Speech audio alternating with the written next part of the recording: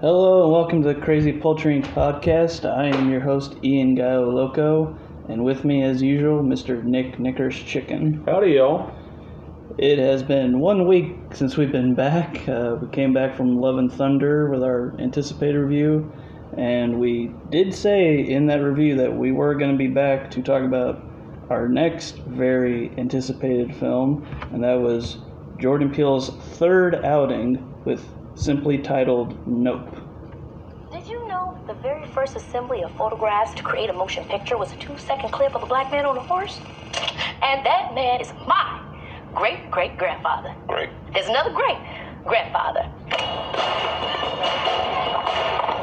But that's why back at the Haywood Ranch, as the only black-owned horse trainers in Hollywood, we like to say since the moment pictures could move, yeah, skin in the game.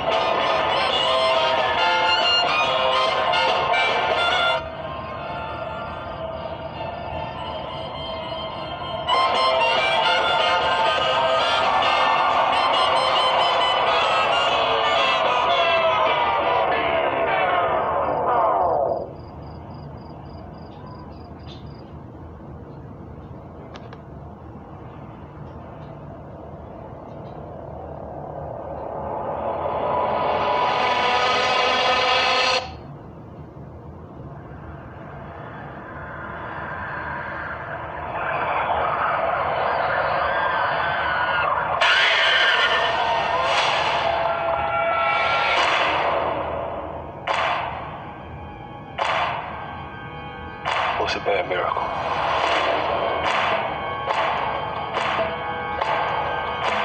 They got a word for that.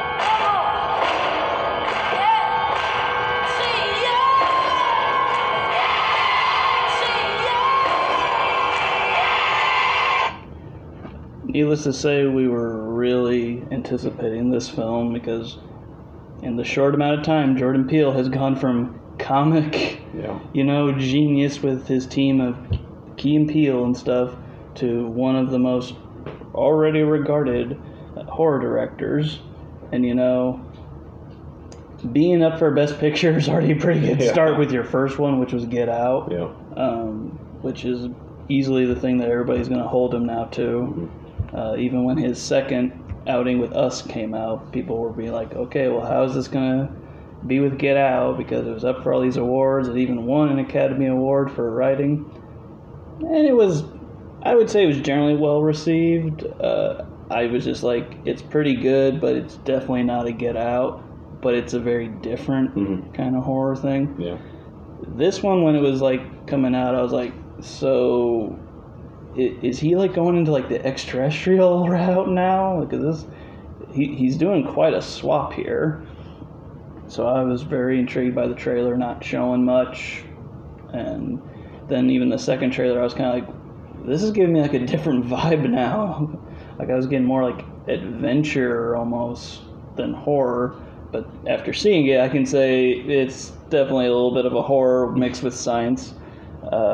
So we're going to do no spoilers here. We might come back later on to do a full spoiler discussion if we feel like.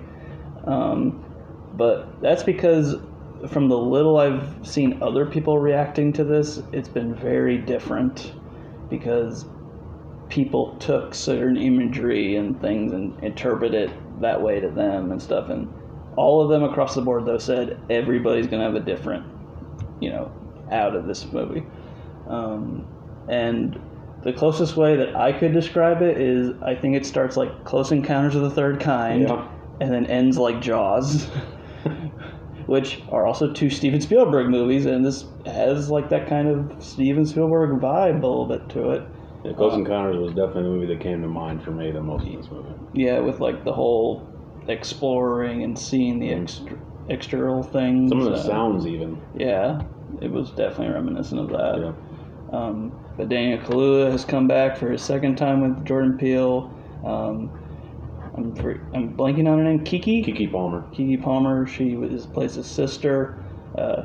Even though he's advertised, and you can see it in the trailer, Keith David, he's in this, but he's not in it long. Yeah. Who plays their dad, who has owned and operated a horse ranch for Hollywood movies to use, and they were, I think they said like the first one ever opened, but they were also the first ever black opened up one, which was a big thing for them. He stayed on, him being Daniel Kaluuya, OJ Jr., I believe that's what he's called. Kind of stayed to run the ranch and stuff. Sister went on to do other things, I believe, in advertisement stuff. I've seen some clips now, and it seems like some of her stuff actually was not included, which probably could have been like a backstory, like where she's been at. Whether you needed it or not, I don't know. Well, he said recently in an interview that the movie could have been over 3 hours long. Yeah. So... yeah, so now there's gonna be a clamoring for a director's cut that's 3 hours. Or maybe just put it on the DVD.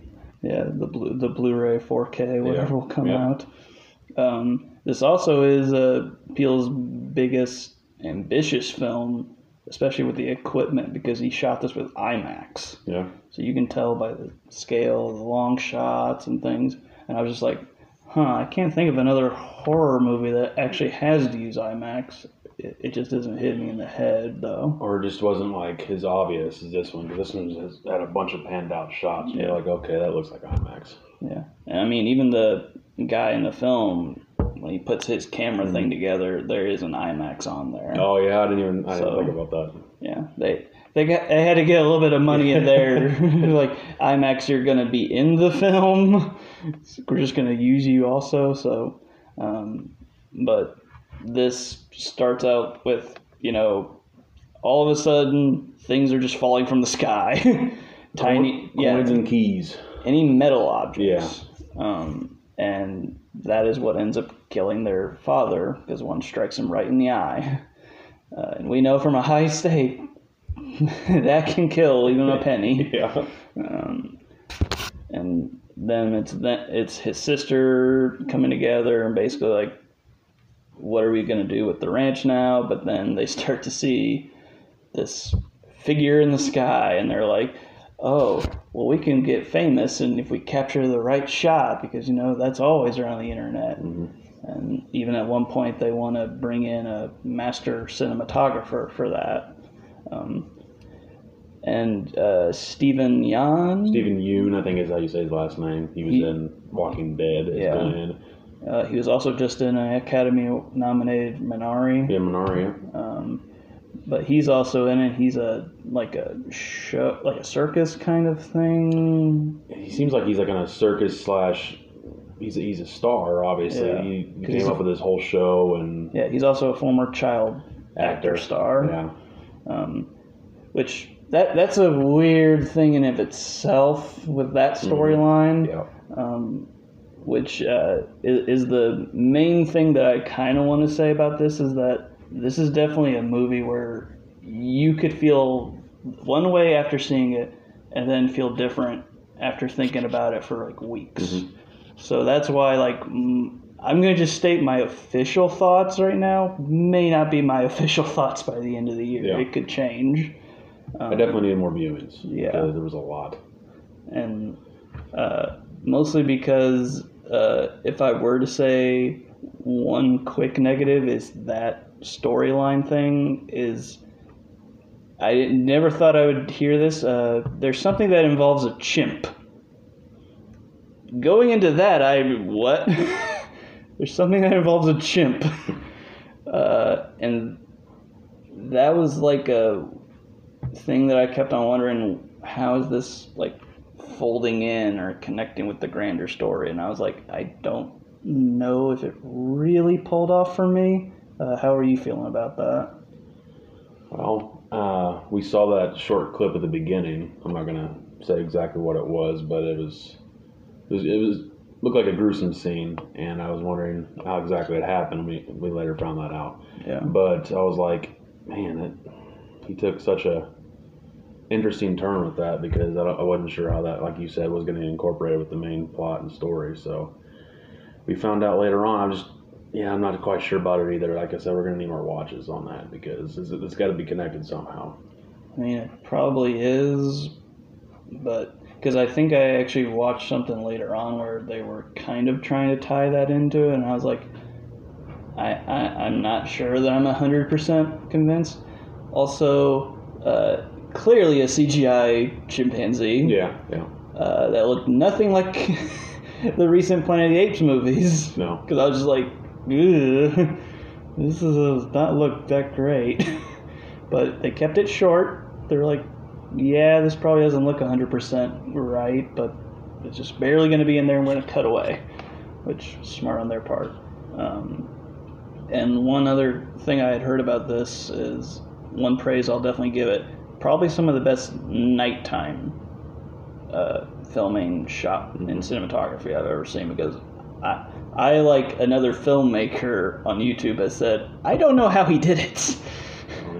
Because somehow it wasn't too dark that we couldn't see things, but it was lit right to where things weren't, bright enough. It looked like a dim enough light was behind the camera at all times, and you could see stuff but not see it clearly enough. Yeah. It was interesting. Which definitely does help, like, the mystery part of it. And I also briefly was hearing people feeling differently about Keke Palmer's performance in that character. I could see why people could find her annoying sometimes, because sometimes, like OJ, I was even like, hey, shut up. This is kind of serious right now. But she did add a levity of humor to it, which I did enjoy. How did you feel about her performance? I mean, I liked her a lot. She actually, the character she played in this reminded me a lot of the character she voiced in Proud Family. I did not know that. Yeah, but Is that new or the older one? I think she's in both of them. Oh. But she, I knew she was really bubbly, and I knew, I don't really think he cast her just to be like a comedy relief from Daniel Kaluuya, but I don't know. I like her as an actress. I think she's good, and she immediately from start to finish, you knew how she was going to be in the film, and she came in and when he was with the horse, and she had that really loud voice, and she made her presence known, and I like her performance. She turned up the speakers to 100. Apparently. Yeah. And then she's even yelling from far away into Stephen. I was Yeun, like, she's I was like, wait, how can I hear her? Is she over the speakers? It seemed like she just had a kind of like a mic speaker in her ear, or just like all of a sudden pull up a megaphone. Yeah. Hey. Yeah. And Daniel Kaluuya's performance, much different than Get Out. Yep. It's a much more subdued, calmer, and kind of barely talking sometimes, which I really appreciate. One person I disagreed with, he said that he mumbled a lot of his words, and I was like, I don't find him too mumbly. I could understand most of his stuff. I just know throughout the movie you could tell he was tired because he's a hard worker, and I feel like that's what he was trying to portray, and I like how Peele did this character. Yeah, well, and I felt like they were also portraying something with both of them that they took from their dad. Yeah. He was like the hard worker, like up in the morning and all the way till night, and she was the showman. Yeah. Because why would you hire OJ Jr. to be your very animated? We're gonna sell this. He's like, so this is the horse. Yeah. And then she comes in, hey guys. So yeah, I could see having her being the selling point and him being the trainer and stuff. And again, you might be able to pull this out of your head. The guy who played their tech guy, funny enough, from a company that doesn't even exist anymore, from Friars. You know what his name was in the movie? Shit. Yeah, it's really eluding me because I was having trouble even with some of their... He reminded me of a Geek Squad employee. Yeah. Because it was using a business that was a lot like a Best Buy. Yeah. Like they were like electronic sales and stuff, and they're like, hey, we'll install it. Do you want to pay for this? And at first they were like, no. And then they're like, well, we're probably not going to know anything about installing this. And I love how he was saying all of this like a normal Geek Squad guy would say. He's just like, you want the protection plan and all that stuff. He's just kind of bored, and then he just wanted to get out of there. And yeah, I feel like he did add something to the movie, though. Yeah, I think he added actually some humor and things that helped levy it. But the ironic and funny part is, well, maybe not funny if you worked for the company, the Friars company that is in the movie, that clearly also, gave them money to, be like, you can use this space and things. They went out of business right before the movie came out. And some people were like, yeah, you know how there's like nobody when they're shopping? That's how it was up until the movie came out. So kind of a weird vibe, because then people were like, hey, I want to go to Friars. And I'm like, no, they're not around anymore. So a very funny, ironic, but not so funny thing in the movie. But Best Buy was probably too expensive or something. It was like it's probably first come, first serve. They're like, just put us in the movie because we need it, obviously, and then just went out of business. And I mean, other than mentioning like other technical things or performances, like the guy who played the cinematographer that we bring on, he was also an actor that I recognized, but I was hard at placing him. Well, that, and I recognized his voice. He's got a very deep, raspy voice, and I was like, where have I heard that? Yeah, I feel like he's definitely been a villain in a movie. Yeah, no doubt. When he has that raspiness. Maybe even an animated voice somewhere. I think, he had to be an animated voice. But I felt like he was kind of good, but he kind of went in and out. And he makes a decision towards the end that I'm not fully sure how I feel about it. What, to get the Oprah shot? Yeah. Because it's like, hey, we got this thing, and then he's like, walks away to try to do this other thing, and I'm like, and people I've seen has kind of like described what he was doing, but I still don't know how I feel about that as a character part, because I'm like, I don't know if you're smart or extremely stupid. And he seemed like actually a pretty smart guy. Yeah. So. Greed. Yeah. Greed. Greed is also a big theme here. He thought that, that there was an impossible shot he could get. Yeah. And I guess, and then he thought that was it. I don't know. But I mean, other than that, the only other stuff we could say probably are spoilers. There's stuff I really want to say, but there's one specific thing about a certain type of bug that tied into it that I'm not going to say, but I had some thoughts about that.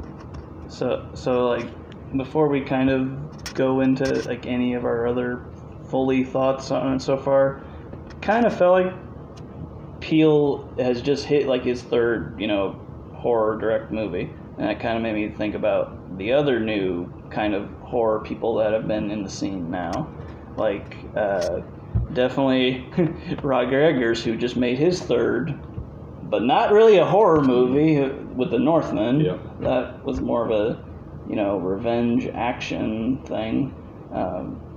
He's still one of my top ones, and I don't think he's missed at bat so far. Ari Aster, he's made 2 so far that I've absolutely loved. Hereditary is one of my favorites of all time now. Midsommar is a very good companion piece to it. John Krasinski with 2 Quiet Place movies, and supposedly, I guess, might be working on a third one. Oh, yeah. So that, like when the second one was being made, I was like, I'm both a little bit excited but concerned, because the more that we explore this, the worse it could get. But probably the one that's batting the best is Mike Flanagan, who did Dr. Sleep, which is the sequel to The Shining, and I thought that was a very well executed timeline with that movie. Surprisingly, Ouija Origin of Evil, which was the prequel to Ouija, who was one of the worst horror movies I'd seen in years. And then he also did, he's done some Netflix shows that I think are very good, like Haunting of Hill House, which I think is probably his magnum opus as far as material. But then he also did Midnight Mass, which I also really enjoyed. One other one that I would throw up there is Jennifer Kent, who did The Babadook. And she also did The Nightingale, which is probably one of the hardest movies I've ever had to watch because it is like so dark and brutal that it was like, we are not shying away from this, and I'm going to challenge you to watch this. And it never got to the point of, like, say, like a mule where I got uncomfortable, but it was more like a, oh gosh, okay, I think I can take a breather, oh gosh. And the fact that she is one of those ones that are challenging, I'm really interested. So I'm very interested in her third project. How have you felt about these directors that have been making a name in horror?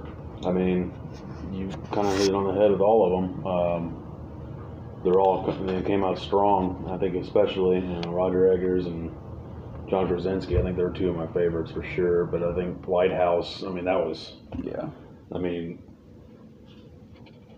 probably the most surprising movie I've seen in a long time, just because I was like, oh, it's going to be very small cast, black and white. How good could this be? And it was a friggin' masterpiece. But yeah, I think all these directors definitely deserve praise because they're definitely onto something. They have bright futures. Yeah, I mean, obviously Mike Flanagan has been, making more things than the others, so he has the pedigree behind him. He's just now finally doing like his own original things, whereas like John made A Quiet Place, Ari Aster made Hereditary, Midsommar, and same thing with Roger Eggers. The Northman was like his like closest thing probably to like a studio movie, but also not really because it's also very anti-studio in the same way, which also is like I kind of feel bad that he had that big of a budget because that means he had a bigger loss for the studio. So it's like, are we going to ever give this person a big paycheck ever again?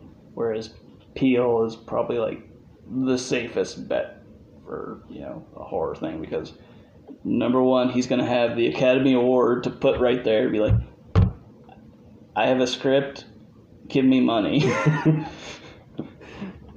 And I will definitely direct it because I don't trust anybody else to do this. And he's also, now been producing a lot more with Monkey Paw Studios. Most of those I've been a fan of. I just have felt like some of them were just okay. But I feel like a lot of people like would go into that like, oh, Peele is involved. I'm like, not really, but kind of. It's hard when you try to figure out what a producer's doing on the movie. It's not like Hellboy that had 18 producers and were trying to control everything, and we wonder why, oh, that was a piece of shit. But when you then leave it more to Guillermo del Toro, it's pretty awesome. But there's a whole correlation of horror, studio, but I know we'll be getting into your favorite come Halloween with Halloween Ends. God. That is a definite studio thing because those have just made money and they've gotten worse and worse. This has got to be better, right? It's got to be. I mean, we're like, you know what? That was a solid second one. Not great, but solid. You can only try to get better, and then we're like, nope. Got stupider and worse. So now they're at that bottom part, whether it's like, are we going to stay in the shit or are we going to climb out? It's like those mice in the bucket of cream that Christopher Walken talked about in Pulp Fiction. But, I mean, as far as if I'm talking about how I feel about Jordan Peele's work now, I went back and I had Get Out on my best of the year list. I think I had it like at number 8 or 7. It's like probably shot up to like number 1 or number 2 now because the things that I was like confused by, the second and third time I watched it, I figured more stuff out and I was like, oh, that's just on me. I was being dumb. So I've gone to appreciate it even more, and I think it's actually almost close to like a 100 as far as like a skilled movie. Us, I still think that it's okay, but it has some very strong performances in it. It's just very different, and I now have noticed a couple of other things that I was like, oh, I didn't realize he had the twins look like the twins from The Shining in one shot. So I was like, oh, well, he's obviously a Shining fan. Imagine that. Nope is... it's like so hard for me to nail down my full thoughts right now, but it honestly might be my in third because of that plot point that I'm just like not convinced belonged in there. Like, I just don't feel like it does fully connect to the story. In fact, that could have been its own movie. And I'm like just now picturing like Jordan Peele directing an Apes movie, and it's not Planet of the Apes, which everybody will be compared to if you try to make an Apes movie. Oh yeah. Just like if you try to make a shark movie, you're going to get compared to Jaws, which being compared to two masterpieces is like, well. So right now, as far as a letter grade, I would give Nope a B-. I really wish that I wasn't giving it right now, but that just story plot, I just don't know if it fit there.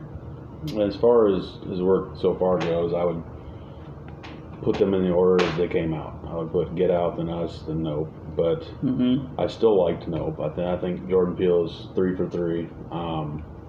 Certain things I'm still kind of confused about, like you said, but Yeah. I mean, I love the way he approaches his films. I love the secret meanings to stuff. The ways he tricks you in trailers, especially. There was one specific part with a hand. Yeah. I thought was something else, and it would end up being something else. So, but anyways, I still love Jordan Peele. I cannot wait to see what he does in the future. But this was probably the weakest of the three, and I'm gonna give it a B. Yeah. Be interesting because I'm sure this is probably going to make a lot of money. I've heard $50 million, if not more. So, and I'm wondering how much those IMAX costed him. I don't know. So, if he does well enough and gets recognition like he kind of has been from critics right now, be interesting to see what budget he has for his fourth project, because he's probably going to be also doing a bunch of producing stuff, because we know that he's involved with that. So, I mean, so guys, yeah, that's pretty much our thoughts on Nope right now, because we don't want to get into spoilers. Hopefully we'll come back like with Damon or somebody else that we know has seen the movie and they really want to talk about it. But blame Jordan Peele. He made the movie like this. So I'm sorry that this is not going to be as long, but I mean, we even had to go on a whole side thing of talking about other directors and stuff. So, and you know what? Like, to me right now, unlike that chimp thing, that did fold back in. Not to try to praise myself over to Jordan Peele, but I mean, I'm always going to be excited when I see Jordan Peele's name on something. But just like how I'm going to be excited for any of these other names that I have now been following. I especially can't wait because I believe it's either going to be sometime later this year. Ari Aster's film might come out. It's either this year or next year, which I'm going to be so down for because Joaquin Phoenix is in it. Oh, God. It's amazing. But until kind of next time, guys, that's all we can kind of talk about with Nope, and that's all we're feeling, unless you feel anything else. I'm good. I do have stuff to say, I just can't say it. Yeah, that's the toughest part. You're like, I have things, but I can't. Actually, a couple of times during this, I almost said something. I'm like, oh, no. Yep. It's going to slip. But other than that, guys, if you enjoyed this, please subscribe and keep on listening to us. Thank you for joining me once again for this, Nick, because I know this was probably in your top 5 anticipated, so I knew you were going to want to talk about it. Yep. Other than that, we'll be back with probably something else, but there's going to be a line of things like that I'm not too keen on. August doesn't look great. I haven't even looked forward, but yeah, I couldn't even tell you. Yeah. The biggest thing that was brought up to me in August was 365 Days Part 3. Oh, God. And I was like, oh, no. I still haven't even watched the sequel because I watched that first one. It was the worst thing I've ever seen. I haven't seen any of them. I probably won't. The fact that 50 Shades of Grey is better is a fucking sign. You know, I might have to watch those eventually because that might be on my worst of the year. So I am going to give a shout out to the movie I'm probably most excited for. And I mean, I think it comes out next year, but they just started production on Dune Part 2. Yep. And we all know how I feel about the first part of Dune. I mean, when it's your favorite movie of last year, it's probably in my top 10 of all time. Wow. Yep. Once Part 3 finally hits and we see the conclusion, I'll be like, yes, this is one of the best trilogies of all time.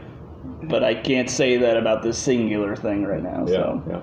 But easily, now that I've even seen Elvis and I really like the actor they brought in for that, I'm like, hey, you were very good in a not great movie. You're now going to go work with somebody who's a director I really like and has made quality, so it's only up for you. And Christopher Walken, I mean, come on. Yes. Come on. Will he just go off and do his own Christopher Walken-isms that he always does? Or is he going to be, like, narrowed in and be like, no, please just try to be serious the entire time? Like, oh, what's the point of that? And I'm probably most actually excited about the casting of Florence Pugh because I'm a huge fan of hers. I mean, the fact that but Denis Villeneuve just is like, hey, you want to be in this movie? And they're like, yes. Sign me up. It's almost like they don't care what it is right now. And they're like, it's also the only time where I'm like looking at a giant cast lineup right now and being like, I'm comfortable. Because there was one that I'm trying to think of that we recently saw a trailer for, and it was just like, oh my God, dumping like so many people in it. What was that? It was like, I was like, you know, unlike This Is the End, this is now concerning me. Yeah, I couldn't believe it. Every scene you saw somebody new and you're like, whoa, okay. Yeah, it was, I know it had Christian Bale and other people, but I was just like, that has so many people in that, and I'm concerned a little bit. Yeah, we've come to find out that having that big cast is not always going to be the deal breaker. So, but until next time, guys, be good out there, stay safe, and join us next time.